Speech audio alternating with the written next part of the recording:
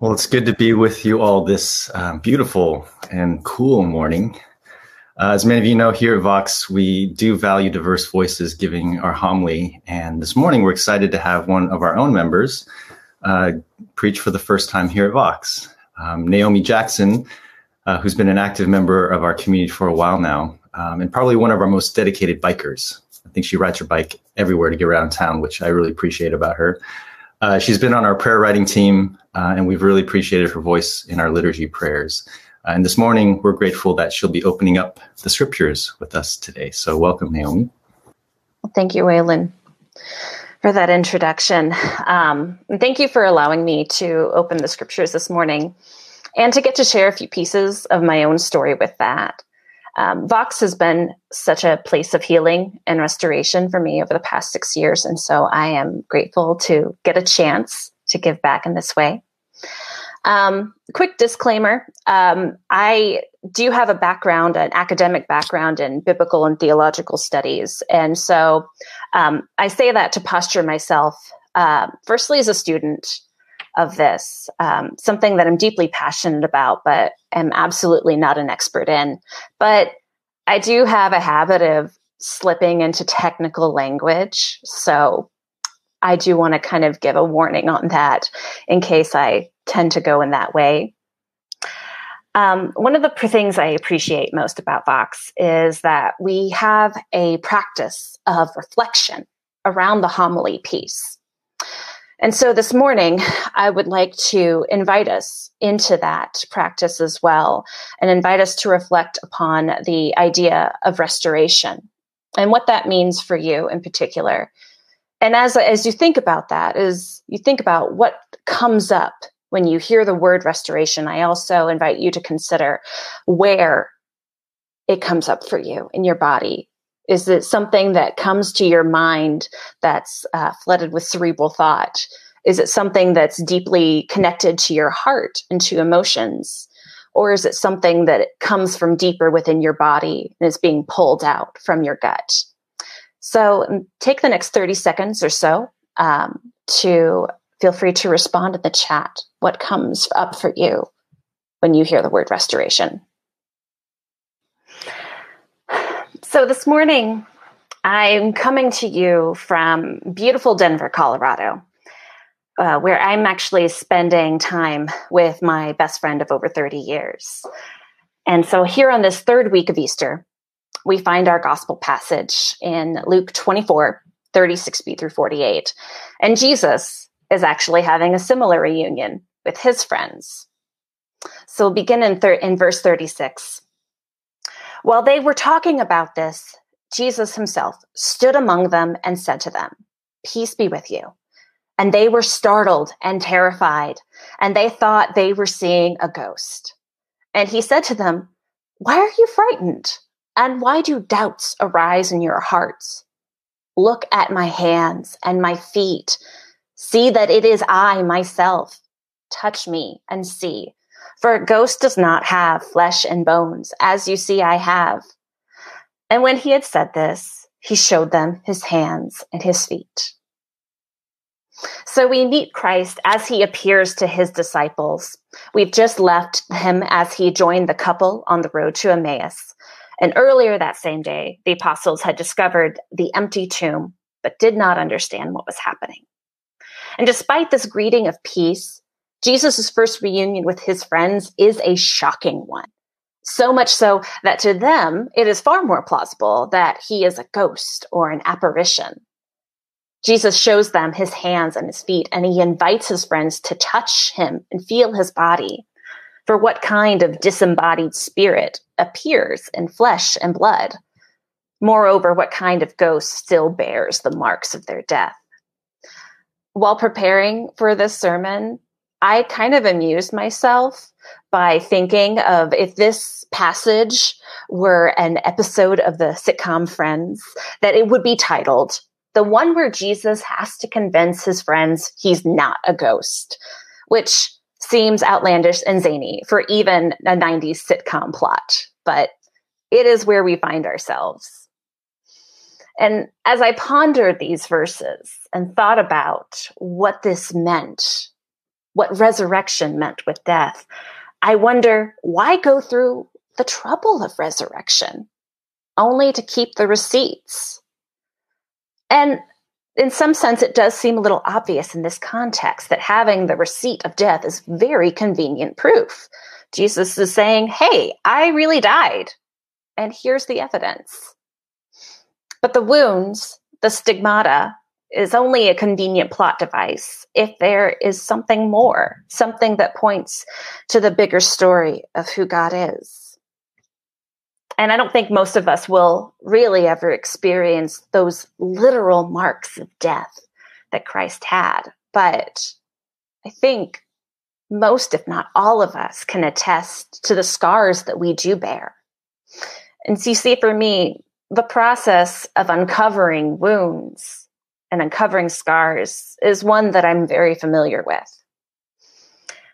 So the phenomenon that's known as the stigmata, this usually refers to a spontaneous occurrence of the wounds, congruent to where Christ had them on his body, on his hands and feet. But significantly, the word stigmata is where we get our English word for stigma. And that is a word that is much more familiar to us. You see, there are some wounds that we all carry, and some are very physical, and some are obvious. But most of them aren't. Most of them are the invisible kind, the kind that come with a stigma. And I think those are the kind that God really loves to work in. The lame, the blind, the lepers, the outcast.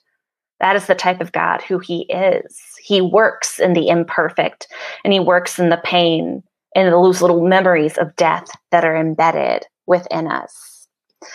In just a few chapters before this, Jesus is talking to the disciples of John the Baptist, and he says to them, "Go and tell John what you have seen and heard.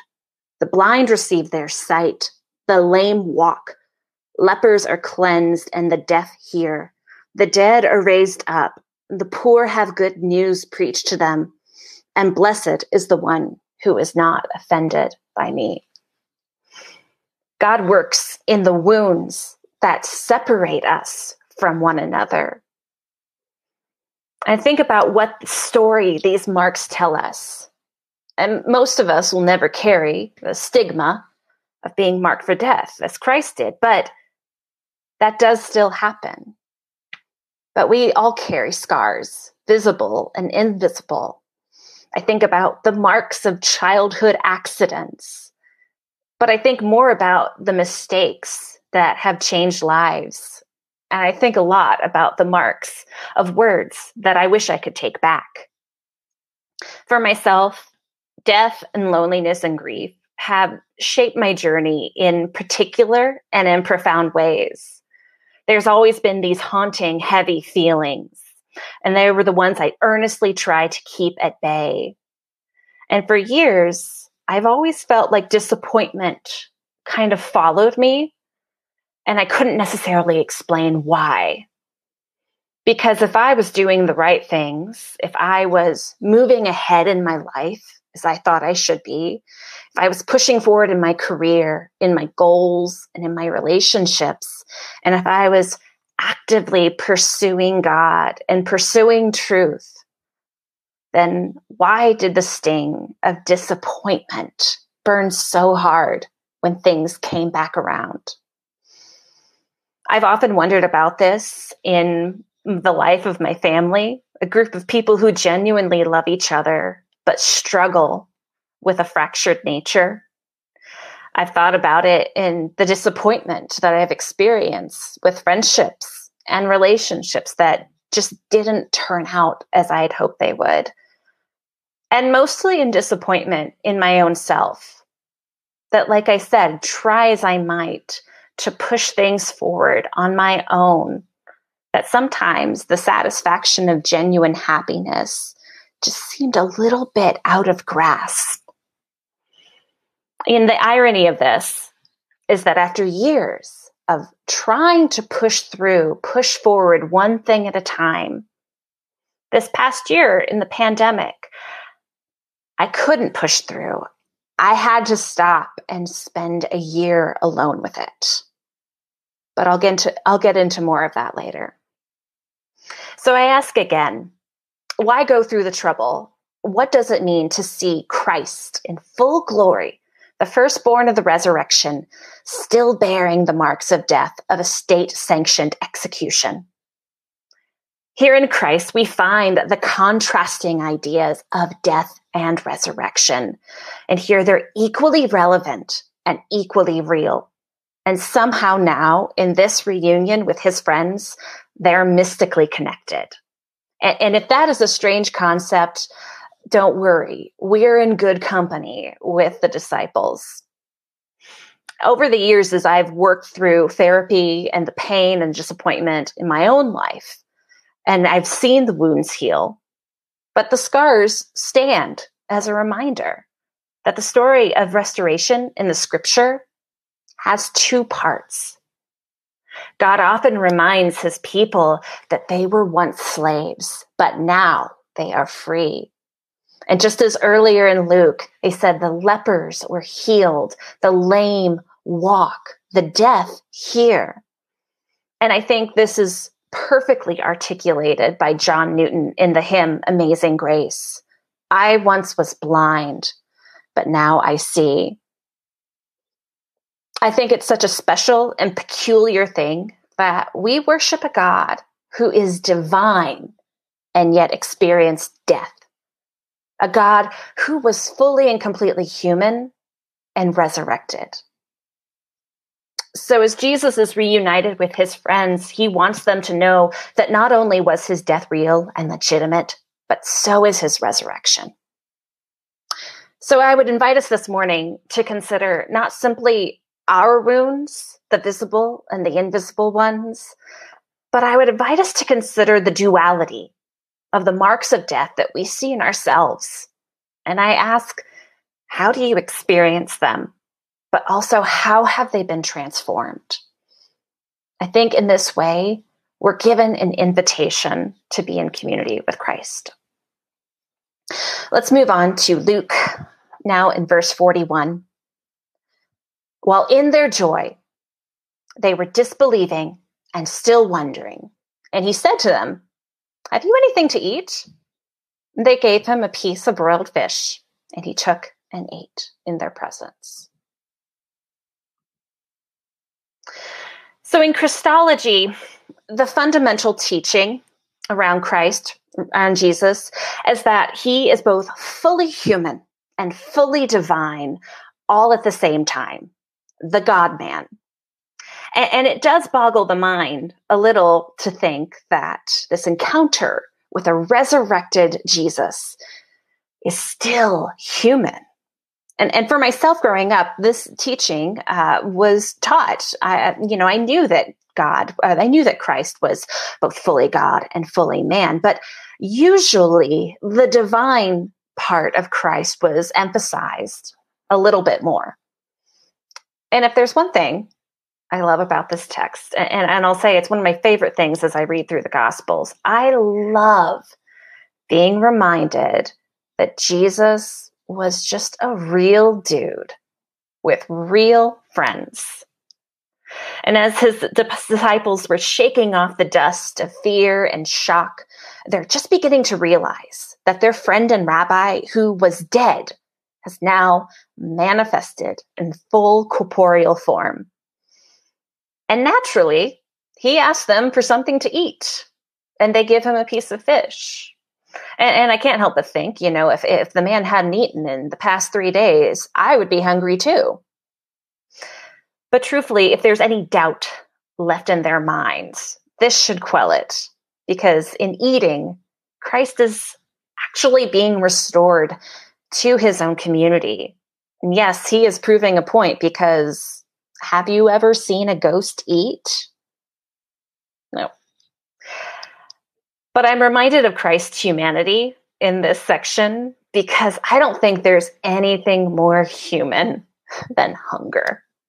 I don't think there's anything more self-revealing than hunger.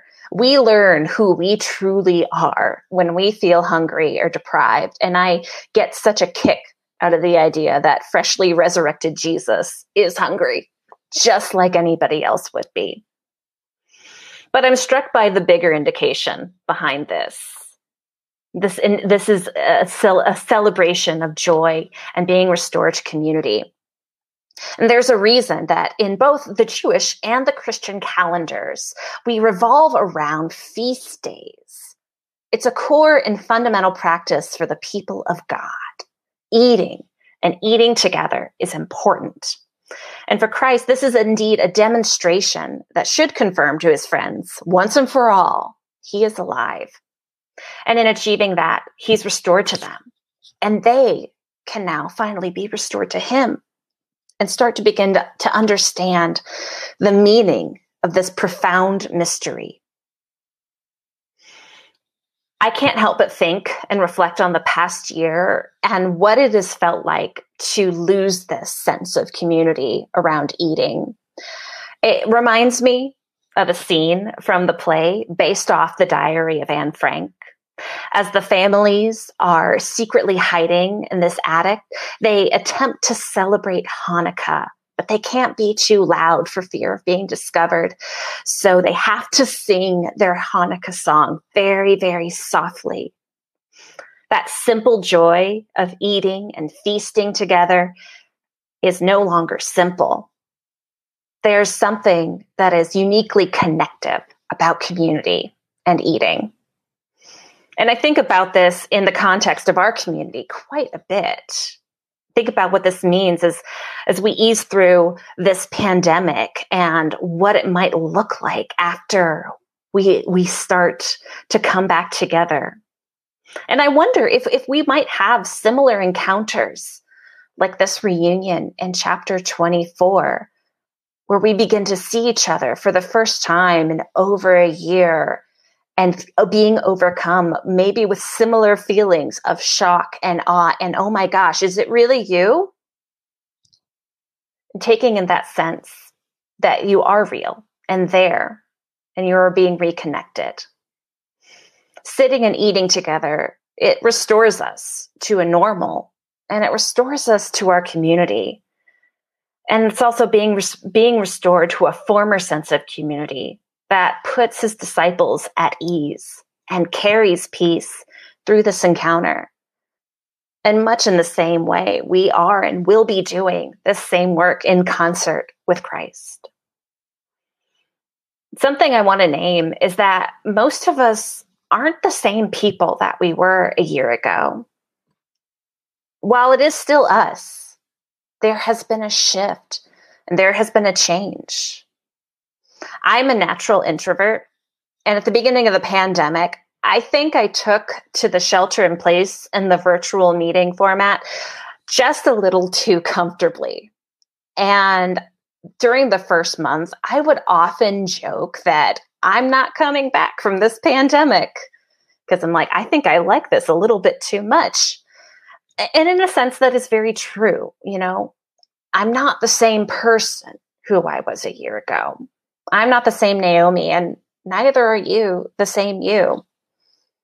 So the question that I would invite us to consider is, how do you need to reintroduce yourself? In the same way, we're not the same community that we were a year ago. In a bigger sense, we are in the work and in the process of reintroducing ourselves. But in doing so, like Christ with his friends, we are being restored to the bigger community that holds us close and holds us dear. I do find it comforting in the fact that this passage, this is a wonderful climax to the story of resurrection, that when all is said and done, not only is death defeated, not only are we restored to Christ and to his body, but we are being restored to our own friends and family and to the ones that love us most. So I invite us to take some time to think about your own resurrection and how, as we begin to move towards a post-pandemic new normalcy, how might you reintroduce yourself?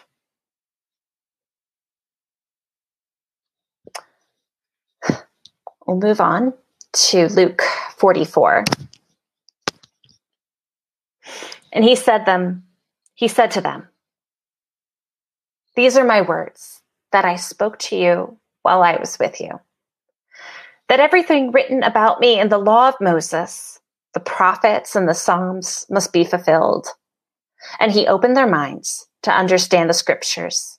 And he said to them, thus it is written, that the Messiah is to suffer and rise from the dead on the third day, and that repentance and forgiveness of sins is to be proclaimed in his name to all nations, beginning from Jerusalem.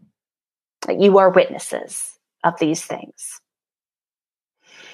I love that we see now Jesus pulling it all together for them. In this moment of shock and awe, now they can finally start to see the bigger picture. You see, resurrection has always been the pattern of God's movement through time and space. And Jesus starts to explain to his friends the pieces of this bigger picture. And he refers to what has been written about him and what must be fulfilled. And I was going through some of these passages. One that stuck out to me is from Isaiah 61:1. The Spirit of the Lord God is upon me, because the Lord has anointed me to bring good news to the poor. He has sent me to bind up the brokenhearted, to proclaim liberty to the captives, and the opening of the prison to those who are bound.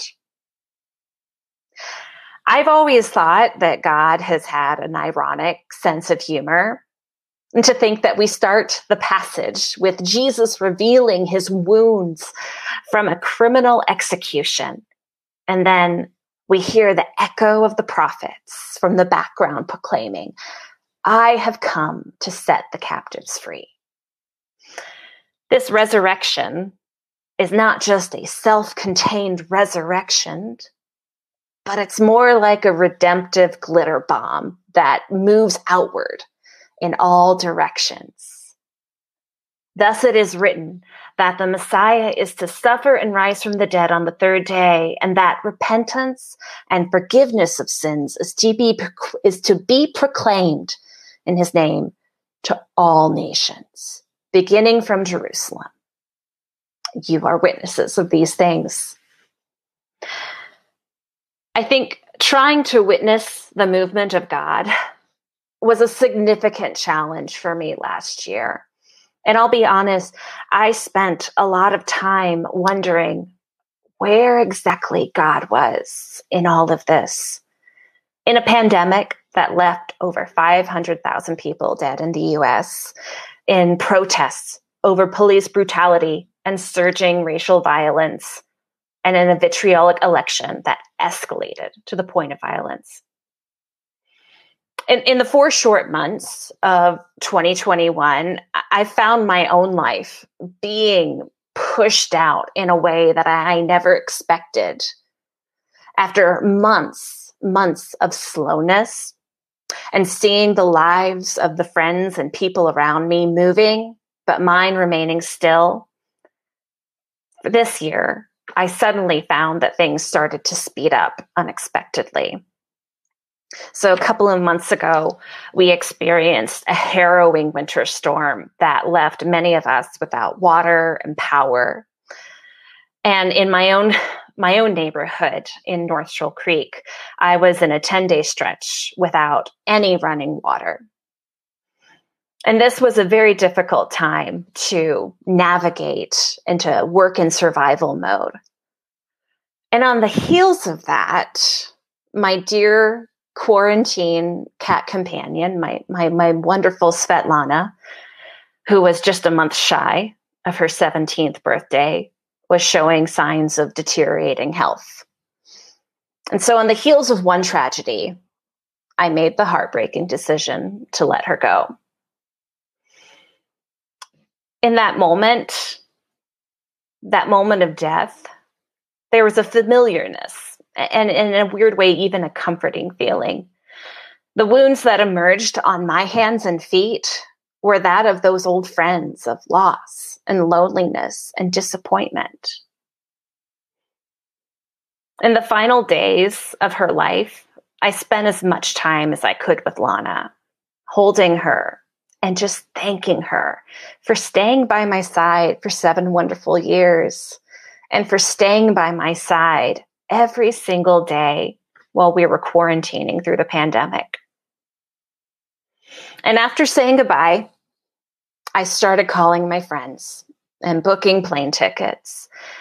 And I can't fully explain what I knew because it wasn't coming from my head. It was coming from somewhere else in my body. That I was being pulled out and I was being pushed on. And I knew I needed to keep moving. And more importantly, I needed to start moving towards love, towards community, towards wholeness and restoration. The marks of death are always there, but they're not the full story. The marks of death just prove that death is real, but life, to move, that is what proves resurrection. So I want to end my time with you this morning with a scene or a quote. I don't have a quote from Richard Rohr or Patrick Atama to leave you with. No, I am going to leave you with my favorite prophet, and that is Star Trek.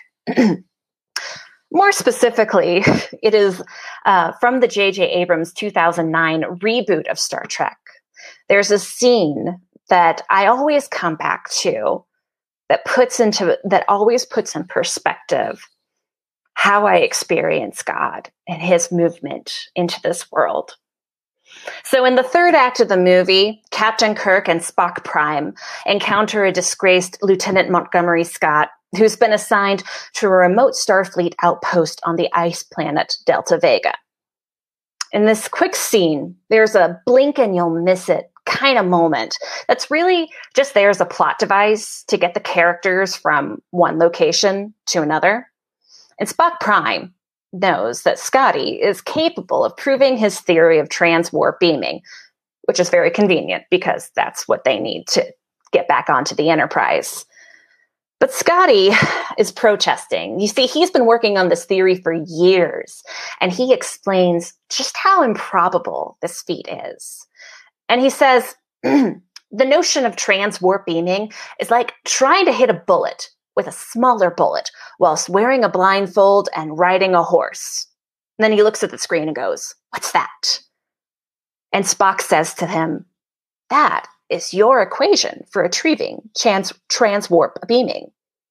And Scotty looks at it and he gasps and he goes, "Imagine that. It never occurred to me to think of space as the thing that was moving. It never occurred to me to think of God as the thing that was moving."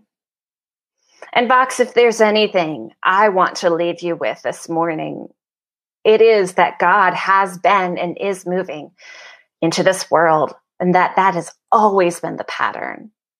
To seek holiness and wholeness on our own, it feels precisely like Scotty described, like trying to hit a bullet with a smaller bullet, blindfolded, riding a horse. It is statistically impossible.